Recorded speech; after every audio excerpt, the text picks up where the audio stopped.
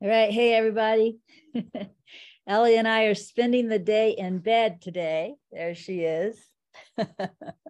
Actually, we're at Jazz's and it's a small apartment, and we make out the sofa bed for us to sleep in, and I just haven't made it up. So there's either a sofa bed or there's a sofa. You don't have a choice. So we're hanging out in the bed. And I think Ellie likes it better this way.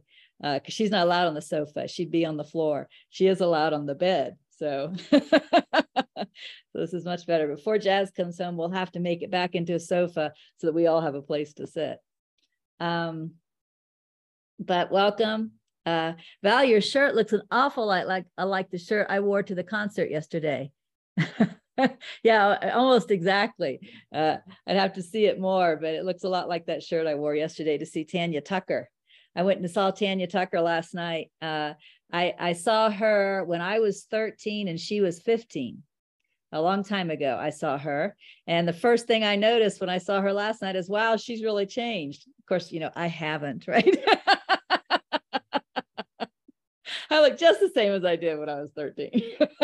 But you could tell when she was on stage, she didn't feel that change, right?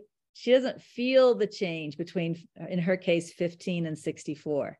You could see that in her performance. She feels the same, and she's not sure how 64 happened. We all know what that's like, don't we? Yeah. So it's good to see y'all. Welcome to the 7 Steps to Awakening and Out of the Stillness. And we are beginning with quote 223. So, of course, I'm going to start reading in the 7 Steps to Awakening first. Quote 223. The world that hides the self is but a dream. When the phenomenal world is hidden by the self's bright light, awareness pure, the self abides. Let me read that again. Did I read that wrong? Let me do that again. The world that hides the self is but a dream. When the phenomenal world is hidden, I get it. Okay, when the phenomenal world is hidden by the self's bright light, awareness pure, the self abides. So basically, this is saying you can't see both or know both at the same time, right? You either know the world or you know the self, but you don't know them both at the same time. And we've talked about that before, right? I've shared with you, this is why, I don't call myself awake or anything like that, because I still see a world. So you either see the self or you see the world, which, assuming this is true, and I have no reason to doubt it, you know what this means? This means I don't see the self. Now that's interesting, because I'm just going to be honest. I'll be honest in a very humble way, but misunderstood, it could sound arrogant. Sometimes there's a fine line between the two. I'm going to be honest with you. There's a big difference between my experience of life and the experience of life that the average person has, whatever that is. And in fact, there's, even within the average person, there's this gamut, I think, of people who really, really suffer, and people who feel basically okay. They don't recognize the stress as suffering. They don't recognize the frustration as suffering, right? So they feel basically all okay, even though all that stuff is still there. And that's where I started. I was one of the okay ones. And in fact, the first thing that I had to face on the spiritual path was that I wasn't okay. Isn't that funny?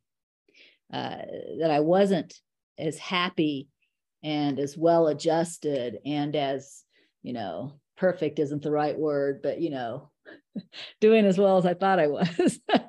So one of the first things that happened for me on the spiritual path was, it was like awareness shined a spotlight on my stress and my grievances and my, I don't like her, and my, oh my God, would you please hurry up? And, just all that stuff that I wasn't paying any attention to.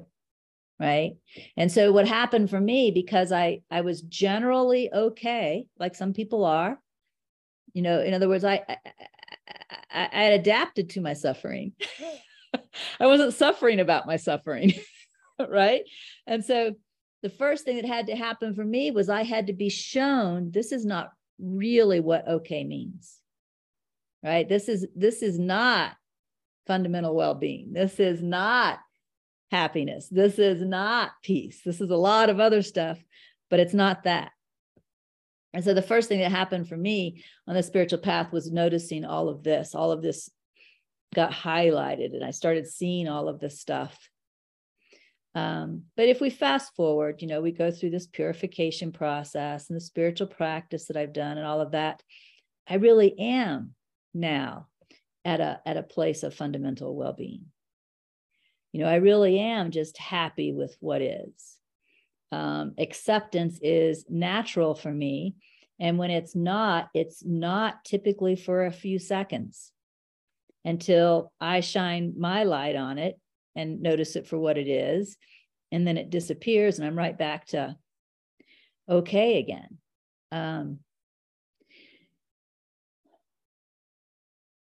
I have read the description of my experience before by certain authors or certain teachers, and I have seen it described as enlightenment. Isn't that interesting? Like check, check, check. And I keep waiting for them to say the thing that I don't yet experience. So I can say, oh yeah, they were enlightened, and they don't. They're describing this and they're calling this enlightenment. But then I also come across the teachers that I know they have an experience beyond mine. Bernadette Roberts as an example. Recently, I introduced you all to Angelo I don't even know how to say his name. I've never heard it said. I only saw it on the book, Angelo Di Lullo or something like that. I read his book. I've almost finished it. I'm a few pages from the end. And, like everything he talks about, you could say is in my rear view mirror. So I can validate it like, yes, that's true. Yes, that's true. Yes, that's true. But then there's this 5% of the book. I'm like, now that I haven't experienced yet, right? That's the next step. So, and as you guys know, I love this honesty. I love this. Why would I want to do what some authors are doing and saying this is enlightenment if it's not? In fact, this is what NTI says. This is what certain other really good teachers say, that believing that you are enlightened before you are is the last obstacle. Is the last obstacle. So as I've told you all a lot of times, it's not that I want to stay in this denial of truth. Some teachers will say, well, you just want to deny the truth. It's not that. It's that I want it legitimately. I don't, if I can still find these people like Bernadette Roberts and Angelo and, the sages that are in the 7 steps to awakening that are speaking of an experience that I do not yet know, I want to be grateful for this progress that has occurred. I want to be grateful for this way of seeing that is here, but I want to keep moving. Ellie's turning around. You know how dogs do. Gotta turn around and lay down again. I want to keep moving. And this is the funny part. This is the funny part. I don't know how to say this, so I will just say it. It's funny because I talk about, I want to keep moving. At the same time, I am fine right where I am. Isn't that funny? Like there isn't this, like once upon a time, there was this, I got to get it, like I got to get somewhere energy. You know what I'm talking about? I'm sure you've all felt it. Like where I'm at is not okay. I got to get there. That doesn't exist. Isn't that funny? That doesn't exist. So it's, they say that as you awaken further, there are more and more paradoxes. And I suppose this is just one of the paradoxes. I want to keep moving, and yet there's nothing in me that needs anything to be different than it is right now. Both of those statements are true. Yeah, both of those statements are true. But again, when we go back to looking at what's here in this particular quote, 223, the world that hides the self is but a dream. When the phenomenal world is hidden, which means you can't see it, when the phenomenal world is hidden by the self's bright light, awareness pure, the self abides, one or the other, right? You can't have both. And again, this is clearly what several really good teachers say. Again, Bernadette Roberts is one of my favorites. Angela, who I recently discovered, says the same thing. Michael Langford says the same thing. When these teachers say this, these people that teach this, when I look at them, I don't see anything in them that wants to deceive anything or anyone. Like, what do they have to gain from saying, when you awaken to the self, or when you awaken to truth realization, or when you're enlightened, or when you're liberated, or whatever word they use, there is no world? What do they have to gain from that? I can't find anything they have to gain. They're just sharing something that we need to know, so that we have that measuring stick, so that we know, in spite of how wonderful this is, at this stage, to keep going. Right? Yeah. So let's see what I wrote in Out of the Stillness back in 2012, number 223. The clarity of self sees only self. Any other perception is false idea projection. Take this wisdom to heart. Practice noticing how the mind projects meaning onto the world. So this isn't just a philosophical statement. We've talked a little bit about an intellectual path. An example of intellectual path would be that I read this quote: "The world that hides the self is but a dream. When the phenomenal world is hidden by the self's bright light, awareness pure, the self abides." An example of an intellectual path would be if I wrote, all there is the self, and maybe stopped. maybe stopped. But notice that's not what's going on with what I've done in my journal. First, I'm restating what I see in the quote. The clarity of self sees only self. Any other perception is false idea projection. That's what I see in the quote. So I've written that down. But then notice I go on. Take this wisdom to heart. Remember, I'm talking to myself. It's okay if you take it as talking to you too, but I'm talking to myself. Take this wisdom to heart. And then I say, practice noticing how the mind projects meaning onto the world. There's a practice there, right?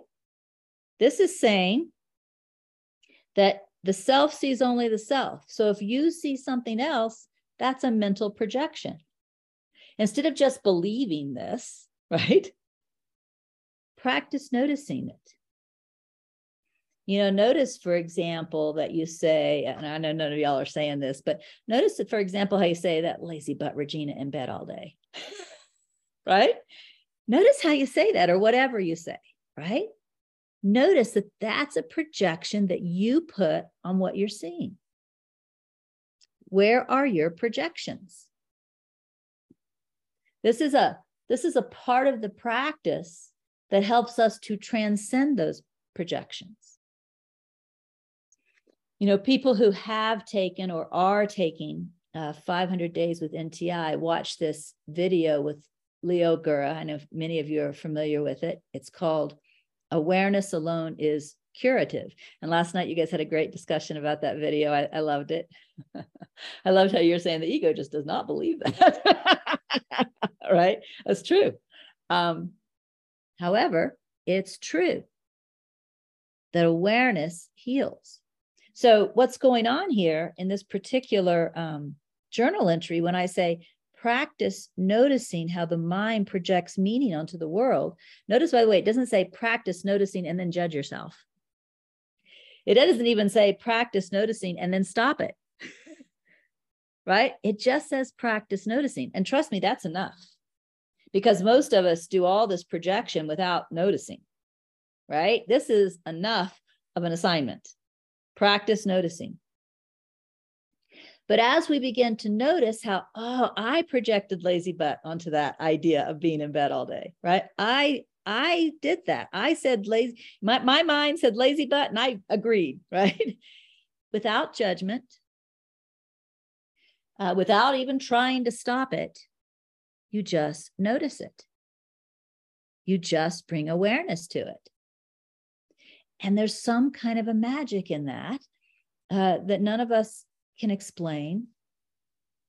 The ego denies.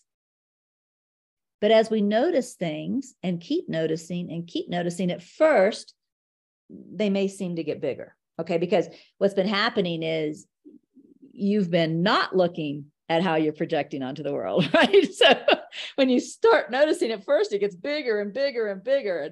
And there may even be this temptation to like see yourself as the worst person in the world or something that you have to pass by, right? That's just a temptation of the ego. So at first it seems to get bigger and bigger and bigger, but then it starts to get smaller and smaller and smaller. And this time what's happening is it's not getting smaller because you're going back into the denial.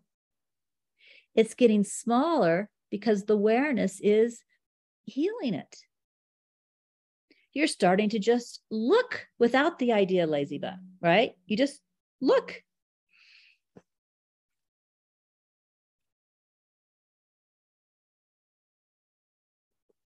And again, I saw this occur for me, and so I know that it's true. And one specific example that always comes to mind is, early on the spiritual path, I was sitting on a plane one day, and people were coming onto the plane with their luggage and stuff. And what I noticed was my mind had a comment about every single person the eyes landed on. Some kind of a comment about everybody, blah, blah, blah, blah, blah, blah, blah, blah, blah, blah, blah, blah, right? Now, years later, I don't know if we're talking 5 years later, 7 years later, I really don't remember. I happened to be sitting on a plane, and all of a sudden, people are coming on, and all of a sudden I noticed I was just watching. I mean, I was so amazed at seeing that, because I never stopped it. It stopped. Isn't that amazing? It stopped just by me noticing in a non-judgmental way. One of the messages that I received when I was with Laurent, I can't remember the name of it, but the gist of it was really awareness alone is curative. I can't remember the name of the message. It had the word awareness in the title. But what it was teaching this, that awareness heals. Only what it pointed out very clearly in the message is that judgment is not awareness. So if you're watching, if you think you're noticing that your mind is projecting and you're judging yourself, that's actually not awareness. That's not what heals. So the skill that we're attempting to master, this is our part in the job. The rest of it just happens. Our part in the job, right? Our part is to learn to watch without judging. Just, there it is again. I see that happened. I notice I believe that thought. I notice it was my idea that she was a lazy butt, without the judgment. And that's what heals. And in fact, if you aren't familiar with Leo Gura's film, I highly recommend it. The way you would find it in YouTube is his organization is called actualized.org. So go type in actualized.org, awareness alone is curative. And one of the things he does in that particular video, now he's speaking at a more worldly level. Like if you have trouble overeating, really watch yourself, pig out and notice how you feel, or if you're trying to quit smoking. But everything that he says applies to just letting go of judgment, letting go of projection, letting go of all of that guilt, letting go of all of that stuff, right? But one of the things he does in that video that is really fantastic, I just told you that Holy Spirit, inner wisdom, taught me that if there's judgment in it, it's not awareness. He goes through this list that I don't recall off the top of my head, but of like 5 or 6 things that are not awareness. Like I remember one of the things he says is not awareness. He probably says judgment, but I don't remember that. He calls it moralizing. He says moralizing is not awareness. Saying I should not eat junk food, or I should not smoke, or right now I should not project my ideas onto the world. He says that is not awareness. That's really the same, I think, as judgment is not awareness. He also talks about intellectual knowledge is not awareness. Just knowing intellectually that it's not good to eat junk food, or that it's not good to smoke, or just knowing intellectually that it's not helpful to be projecting judgment onto the world, that's not awareness. So it's a pretty good video, because if you watch it, it helps kind of tune you into what awareness is as he lists what it isn't. But the gist of it is, it's just noticing without anything else. It's just that anything else. Maybe you could say it has honesty in it. If you want to put something, it has honesty in it, right? You could even, if you want to put something else in it, put trust in it. Trust that this is enough, right? You can put honesty in it, and you can put trust in it. I think it's okay to add those 2 things. But usually that's not what we want to add. Usually we want to add the judgment. We want to add the what a loser I am. We want to add, all this other stuff. And that stuff, that's not awareness. That's mind. So again, I contemplate this quote that tells me that either I see a world, which means I don't know the self, which by the way means I don't know the self. That's what that means. I still have this wonderful discovery ahead of me. So I don't know the self. It says, if I see a world, I don't know the self. And it says, if I know the self, I don't see a world. That's what the quote says. And so as I'm contemplating it, what I see is somehow my projection onto what's here, right, is causing me to see the world that I see. I need to start noticing what these projections are. I need to start noticing. And that's the assignment for myself. Just notice.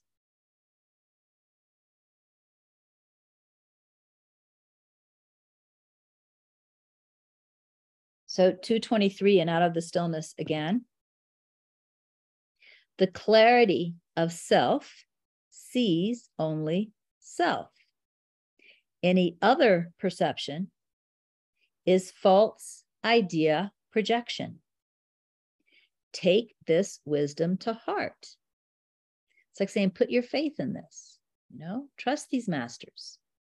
Take this wisdom to heart. Practice noticing how the mind projects meaning onto the world. Just practice noticing that. So I'm going to move on to 224. The nature of this mind-created world, now seen in dreamlight dim, is truly known only in that bright being awareness, which transcends the mind's illusion. Now, this is interesting because the previous quote, said that the world hides the self hides the world. And now this says the nature of this mind-created world, now seen in dreamlight dim, in other words, I'm seeing all this stuff that isn't true, is truly known. The nature of that is truly known only in that bright being awareness, which transcends the mind's illusion. So this again says there is something to be truly known. Reminds me of last week, we talked a little bit about the ing, right? The ing, that, that there's being, which we often can experience, for example, in nature. We can also experience it in the body. When you're in meditation and the mind gets still and you're just paying attention to the sensations of the body, you become in touch with the being, right? The being. And then we talked about what may not be as easy to get in touch with is the nature or the essence of something that we would call inanimate, that we would call not alive. And I mentioned that in order to help with this, in the transparency of things, Rupert Spira wouldn't use the word being for this. He uses the word existing, right? I mean, it is here, right? It is. So this is existing, right? But what I pointed out the two have in common is the ing, right? The ing, right? The ing. So when this talks about the nature of the mind-created world, it's saying there is something here. There's an ing here. You're not seeing the ing, which we could call the true self, or we could call the absolute, or we could call the supreme, the Tao, blah, blah, blah, blah, blah. But there's an ing here. And you don't know the ing. And this is really, the goal of awakening, is to come to know the ing as the self. I mean, this is where the no separation comes in. There's no separation between, now I would say me and the book, right? But that's a separation, me and the book. Do you guys agree? But this nature, this ing, it's what everything is. It's what I am. There's no separation, and I know it fully, intimately, as the everything that I am. See, that's the nature, the ing. So the nature of this mind-created world, now seen in this dreamlight dim, me and the book, is truly known only in that bright being awareness, which transcends the mind's illusion. Again, there is something here to be known, the ing. And Bernadette Roberts, if you read her books, I always forget what I read in which of her books, but in at least one of her books, when she awakens to this, she calls it, her words, everybody has to make up their own words at this point because there are no words, right? But sometimes I love the words they make up. She calls it real form. Real form, the ing, it's real form, right? So again, the nature of this mind-created world, now seen in dream light dim, is truly known only in that bright being awareness which transcends the mind's illusion. So I'm going to read what I wrote in Out of the Stillness.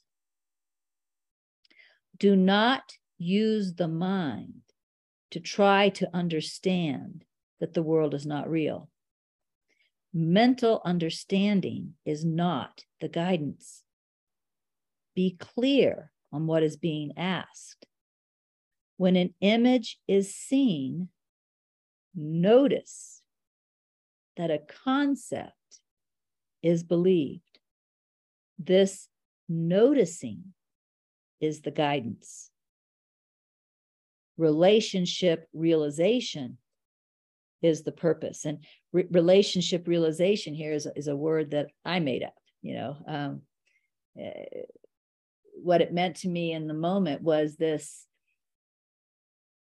this I without an I, the non-self, but this I as the essence, as everything. I mean, that is the relationship. And it isn't really a relationship at all because there's no two things to put in relationship. But the relationship is the intimacy of it. That's a good way to put it. The intimacy of knowing myself as the ing and knowing everything as the ing and knowing that the ing is all that exists. But that's all that ever was, right? So again, and out of the stillness, it says, do not use the mind to try to understand that the world is not real. This is not a thinking job. Mental understanding is not the guidance. Be clear on what is being asked.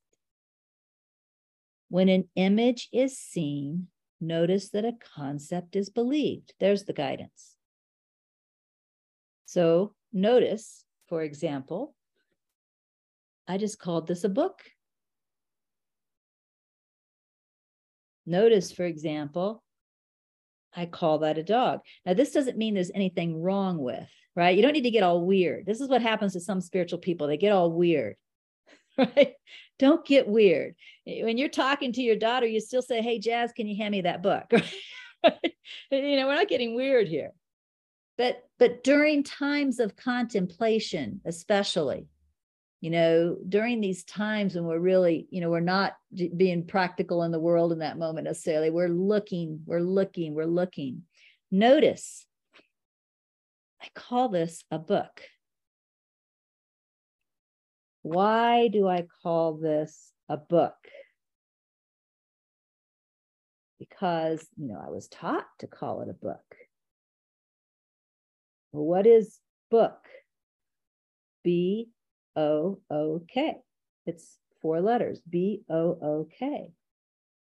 Well, what are B-O-O-K? Well, they're scribbles that I have been taught have meaning, right? I've been taught a B means B, right? I've been taught 2 O's together are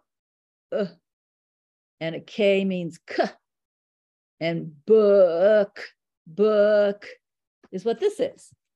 And if you look at that hard enough, it actually starts to not make sense anymore. There's no way this can be a book. Every bit of what I just described is made up and then taught. Now, for practical reasons, so I can say, Jazz, can you hand me that book? Or Jazz, have you seen my book? I mean, that's all good stuff, right? But is this really a book? And as soon as you realize it's not, you're in the mystery. And the mystery has a different feel to it than the idea this is a book. I mean, you can feel the difference. You start to realize, I don't really know what this thing doesn't have a name. In fact, they kind of went over that the other night. They're looking at the Tao Te Ching on Sunday nights now, and I love that, right? And they looked at chapter 1. The Tao that can be named is not the Tao. That's what this is, because it's not a book. I just looked at it. There's no friggin' way this is a book. Book is a made-up thought out of made-up letters and made-up sounds, right? So what we don't notice is we learned all this stuff. And again, there's nothing wrong with the practicality of it. It's all helpful. But there's a difference between the practicality of it and really thinking this is a book. There's a difference. And that's what we want to start to look at. Right? And that's what this guidance is saying. When an image is seen, notice that a concept is believed. The concept book is believed when my eyes land on this. Do you see how quickly that happens? The concept tree, the concept dog, The concept I, when I look in the mirror, I. And notice that all this stuff is made up, and that's not what any of it is. That's a giant step forward.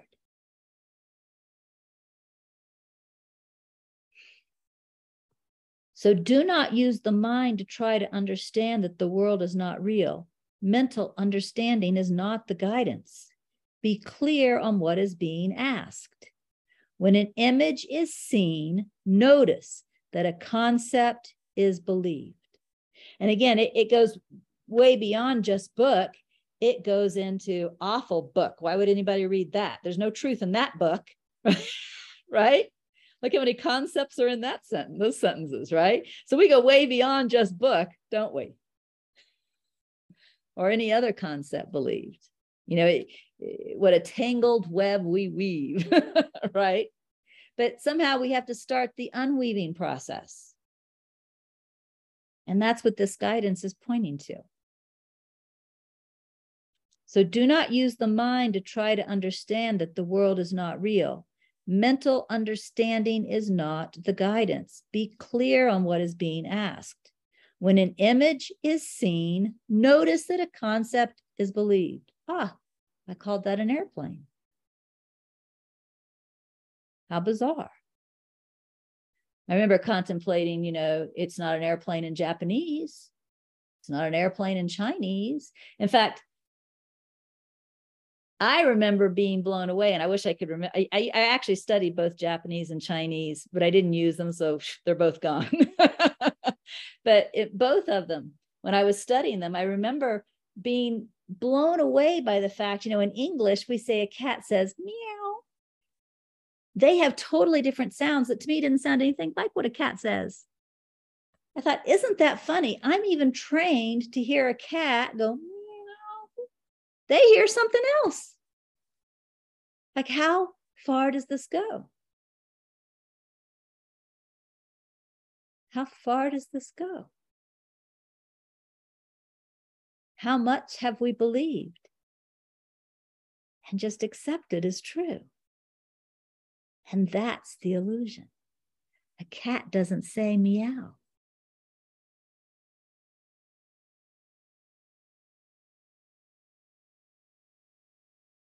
It's amazing. A dog doesn't bark. A pig doesn't go oink, oink. Now, if somebody tuned in right now, they'd say, what the hell is she talking about? But it's true. This is all stuff that we just made up, passed down, and believed, and never, ever even looked at. Old MacDonald had a farm, E-I-E-I-O, and on his farm he had a duck, E-I-E-I-O, with a quack, quack here and a quack, quack there, here a quack, there a quack, everywhere a quack, quack. Old MacDonald had a farm, E-I-E-I-O. It's not true.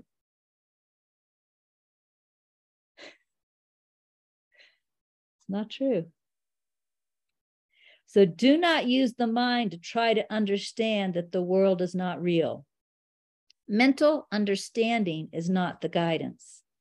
Be clear on what is being asked.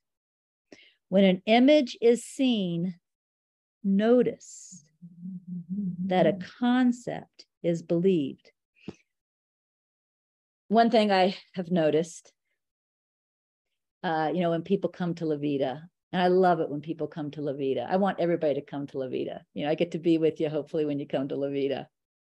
But one of the things I've noticed is La Vida, oh my God, is breathtakingly beautiful if you have any idea how to look. But what I'll notice is we'll be driving down what they call the Highway of Legends, among some of the most beautiful scenery you've seen in your life. And people are talking about their money and talking about their banks and talking about their daughters and talking about, and they don't even see it. That's lost in concepts. They don't even see the gorgeous, we call them dikes. They don't even see the gorgeous dikes out the window that you can't see anywhere else in the world, by the way. They're only here, you know? This is your chance to see what I mean by the word dike. course, the gay ladies come and they laugh at me when I say, look at the dykes. They all go, don't you? Every time they giggle, because that word means something different to them. It's just a word, right? It can mean a gay lady. It can mean these things we have in Levita. So for some people, they think I'm talking about those things in Holland, which is a different meaning for the word dyke, right? It's just a word, just a sound. But to find out what I mean by dyke, you got to come to Levita and you got to quit talking in the car while we're driving down Highway 12. You got to look. We're so lost in concepts, we don't even see Levita unless Regina takes you up on top of a mountain and tells you you're not allowed to talk. Then suddenly you start seeing. That's when people go, wow, when she doesn't allow them to talk on top of the mountain. She says, we're going to sit here for 4 hours and you're not allowed to talk to each other. Those are the best days, aren't they, George? Those are the best days. Because then you get out of the concepts into the experience of the present moment. Right?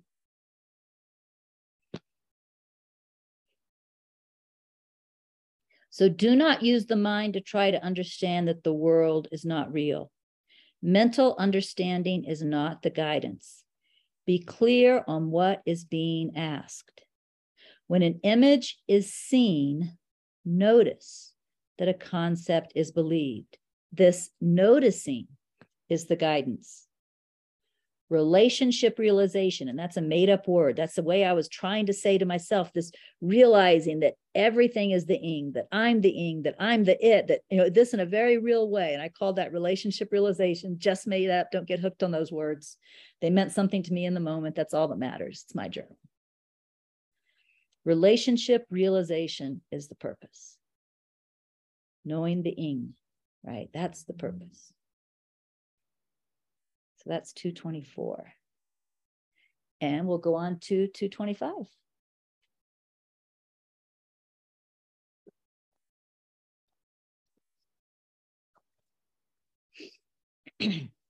(225). Some assert the world before our eyes lacks permanence. 'Tis true, but it is real while it lasts. We deny it, saying permanence is a criterion of reality. Now, this is Ramana Maharshi's teachings as written down by Muruganar, who was a poet. So he put things in kind of poetic sounding, which makes it a little harder to read, which means you have to contemplate a little more when you're reading it. But what this is really saying is some people say, yeah, sure, this isn't permanent, but it's still real. And what Ramana Maharshi is saying, no, permanence is a criterion for reality. Now, the first time I read this quote by Ramana Maharshi, what was really interesting to me, because you got to understand that until you're totally awake, whatever that means, there's always this doubt that lives there. The doubt becomes less and less and less, but the mind carries doubt in it, you understand? So until there's no mind, there's doubt. All right, they're friends. So when I was the scribe of NTI, Holy Spirit, inner wisdom, started telling me that the world is not real. And this really bothered me. I didn't even like to hear it. This really bothered me. Because I experience it. Because, you know, if I'm playing with my dog and she bites me, I you know, because this dog gets a little rough. Of course, I didn't have her back then, but this dog, she gets a little rough when you play with her. She doesn't understand gentle. So she'll bite me out of play to the point where it draws blood. And, you know, I feel that. And so, you know, I was like, but if the dog bites me, I feel that. I mean, that's real, right? That's real, you know? So I had a lot of trouble with this, the world is not real thing.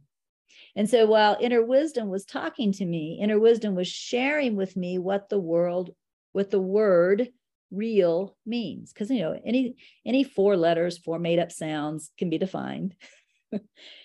And what it defined real to mean is permanent, non-changing.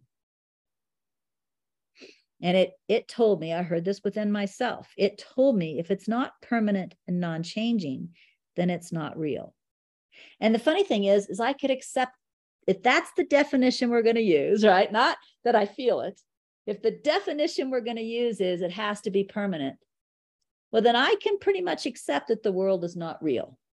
I can see that even the planet Earth could be destroyed by an asteroid, right? I mean, I can see that if that's the definition we're going to use, I can agree, right?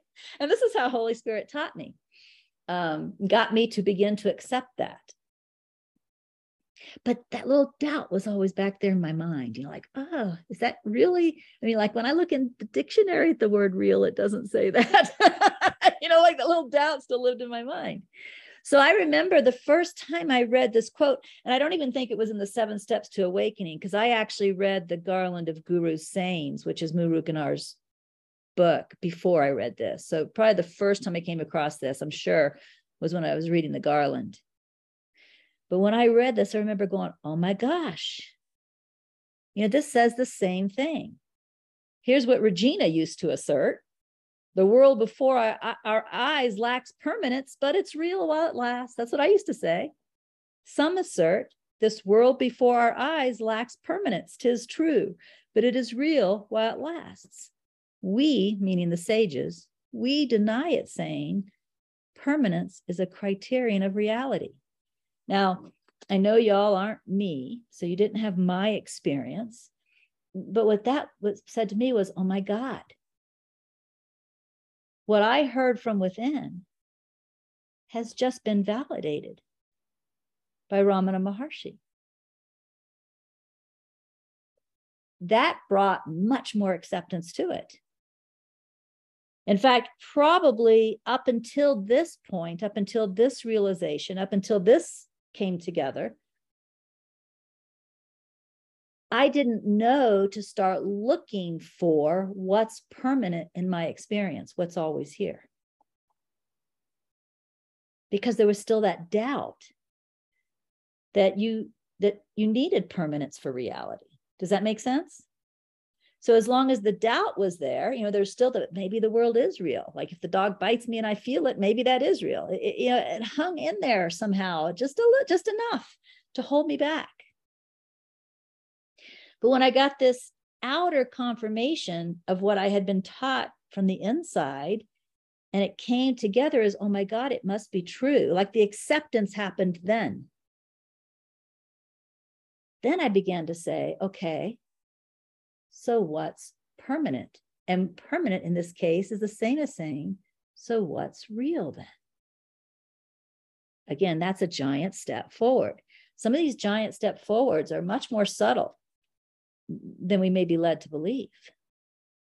But when you accept that the real has to be permanent, always here, never changing, when you really accept that at the core of your being, then you can begin to look for the real. Until then, you're kind of held back by the idea that, well, the world must be real. I felt that. Right? Right? It must be real. No. And you know what else happens eventually? Eventually, what begins to happen is the past begins to somehow fall away faster. I don't know how to describe this, except, well, maybe I do. Maybe I do know how to describe this. As we become naturally less reliant on concepts and stories, we quit going over them in the mind. At least this is my theory on what happens based on my experience. We quit, so like, if Sina said something to me yesterday, she said it, I respond, and it's over. Where once upon a time, I might have gone over it again and again. Well, Sina said this. I wonder what she meant, and blah, blah, blah, blah, and blah, blah, blah, blah. And next time I see her, I'm gonna, and blah, blah, blah, blah. And somehow it's like we hold on to the past through our storytelling. Well, as you become less reliant on concepts and less reliant on thought and more interested in what's permanent, you just stop doing it. It stops. I'm not going to say you stop. It stops. It stops doing that. The mind stops doing that, or at least to a huge degree. And so something happens and it's over. So the past falls away quicker. You don't even remember it. Somebody will say something like, do you remember 2 weeks ago when Sinus said such and such to you? You're like, oh, no, not really. You know, because you didn't run over it and you didn't burn it in your brain. So the past falls away faster. And then for me, the past fell away first. Later, the future fell away. The future fell away when I totally saw in a very real moment that it was all imagination. And it fell away in one moment. And I'll tell you, I may have told you this story. Forgive me. Remember, I don't remember the past. So if I told you last week, I don't even hardly remember that. But it happened when I was setting on, it was actually my porch, but I'd given it to Jacqueline. So I called it Jacqueline's porch because she didn't have a porch. So we were sitting on Jacqueline's porch, which was really my porch. But I gave it to her. So we're sitting on Jacqueline's porch.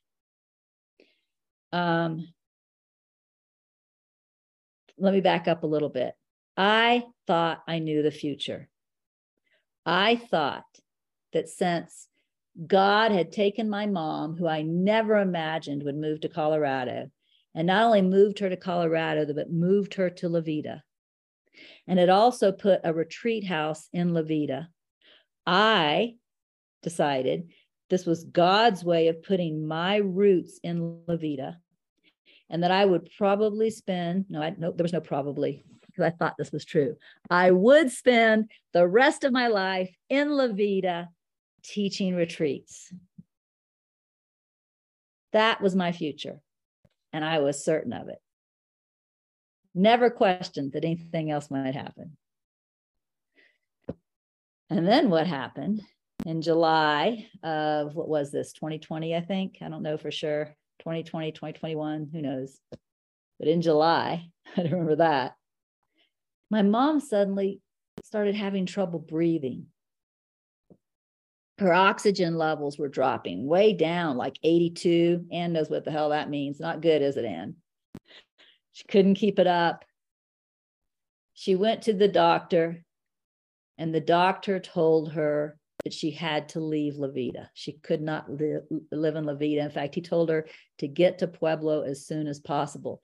We began looking for a house immediately. Within 2 weeks, she was gone to Pueblo. But even before that 2 weeks was over, within like 24 hours of me finding out that my mom had to leave La Vida, Jacqueline came back from a vacation back in Indiana and Kentucky and told me that she was going to go back to Indiana.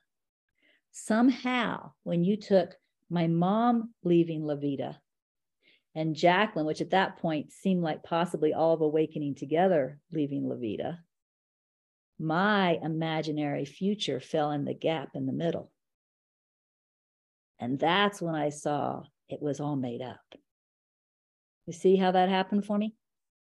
Just like boom, in one moment, this whole future that I thought was for sure collapsed. And that's when the future collapsed. I mean, it just collapsed. Like I suddenly saw with complete clarity that the future is nothing but imagination. That all that exists, all that's real is here. So the past had already fallen away from me as I quit telling stories in my own minds, or the stories quit would probably be a better way of saying it. And now the future fell away. And it left me in this present. Now, the funny thing is, I don't know why I'm telling you all of this. So let's read the quote and see if it comes back. So we're on 225. We have 5 minutes. See what we can do with this. Some assert the world before our eyes lacks permanence, 'tis true, but it is real while it lasts. We deny it, saying permanence is a criterion of reality. Well, I don't really remember why I started telling you all that, but I can tell you what's coming up for me now. The only thing that I find that is real, certainly not the past, certainly not the future. The only thing that I can find that is real, absolutely real, is now and here. They're always here. They're always now. And they're always I. You can't separate I, now, here. So while everything else seems to be passing through, right? It's present and then it's gone. It's present and then it's gone, because there is no future anymore. There is no past. There's this, what's happening, like Regina's talking and the dog's sleeping. I just got real thirsty. It's happening now, but then it's gone. But now is always here. Here is always here. Whatever I am, this is always here. Right? That's the only thing that I can find right now that I can say is real. Nothing else is permanent. I mean, look how much Tanya Tucker changed since the last time I saw her. Even my image of Tanya Tucker was not permanent, right? Oops, you guys, you see that foot. Suddenly there's a foot on the computer. I don't want to disconnect this. Let's move this little paw. There you go. Let's go to 225 in the journal. We only have 3 minutes. Do not fall for the recommendation that you should react to world circumstances while you still believe them to be true. This recommendation does not undo belief and therefore does not remove appearances. Practice the guidance of noticing and acknowledging as it is given here. This is the practice that allows beliefs to be seen with the light of wisdom. And it is wisdom that undoes false beliefs. So quickly, what this is saying is, some people might say, well, if Sina said something rude to you, you should call her up and remind her that you are the founder of Awakening Together, and that if it wasn't for you, this organization wouldn't even exist, right? You should remind her to treat you with respect. That's what some people would say, right? This is saying, don't fall for that. Don't fall for that. You fall for that, you hold on to the whole world. Instead, notice, there was a thought in my mind that what she said was rude. Start there.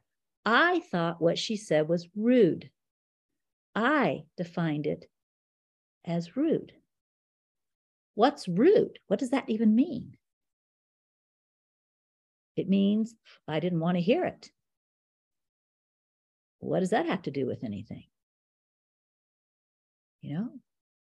What does that have to do with any? I mean, I can stop right there. Right there, it all disappears as soon as I say that. Some people may have to go further with the inquiry. But as soon as I realize I'm the one that defined it as rude because I didn't want to hear it, it's like, whoa, that's pretty ridiculous. Sure, it's gone. It disappears.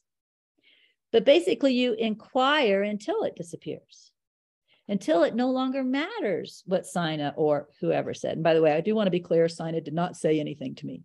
I'm making this up. But, you got to be careful about when people tell you you have to stand up for yourself. When you stand up for yourself, do you know which self you're standing up for? Your concept of the false self and all of the beliefs that go along with it. Sina should not have said that to me. I'm above her, clearly, and she should respect me, right? I mean, that's all in there. So I felt offended. Why did I feel offended? Because I thought that was rude. Rude. What the heck is rude? What the heck is a book? Start looking at this stuff. What the heck is true? What the heck is made up? And with that, we're out of time. We're out of Tanya Tucker. We're out of time. I'll see y'all. I think next week I still get to see you. I think it's still March, right? Okay, bye.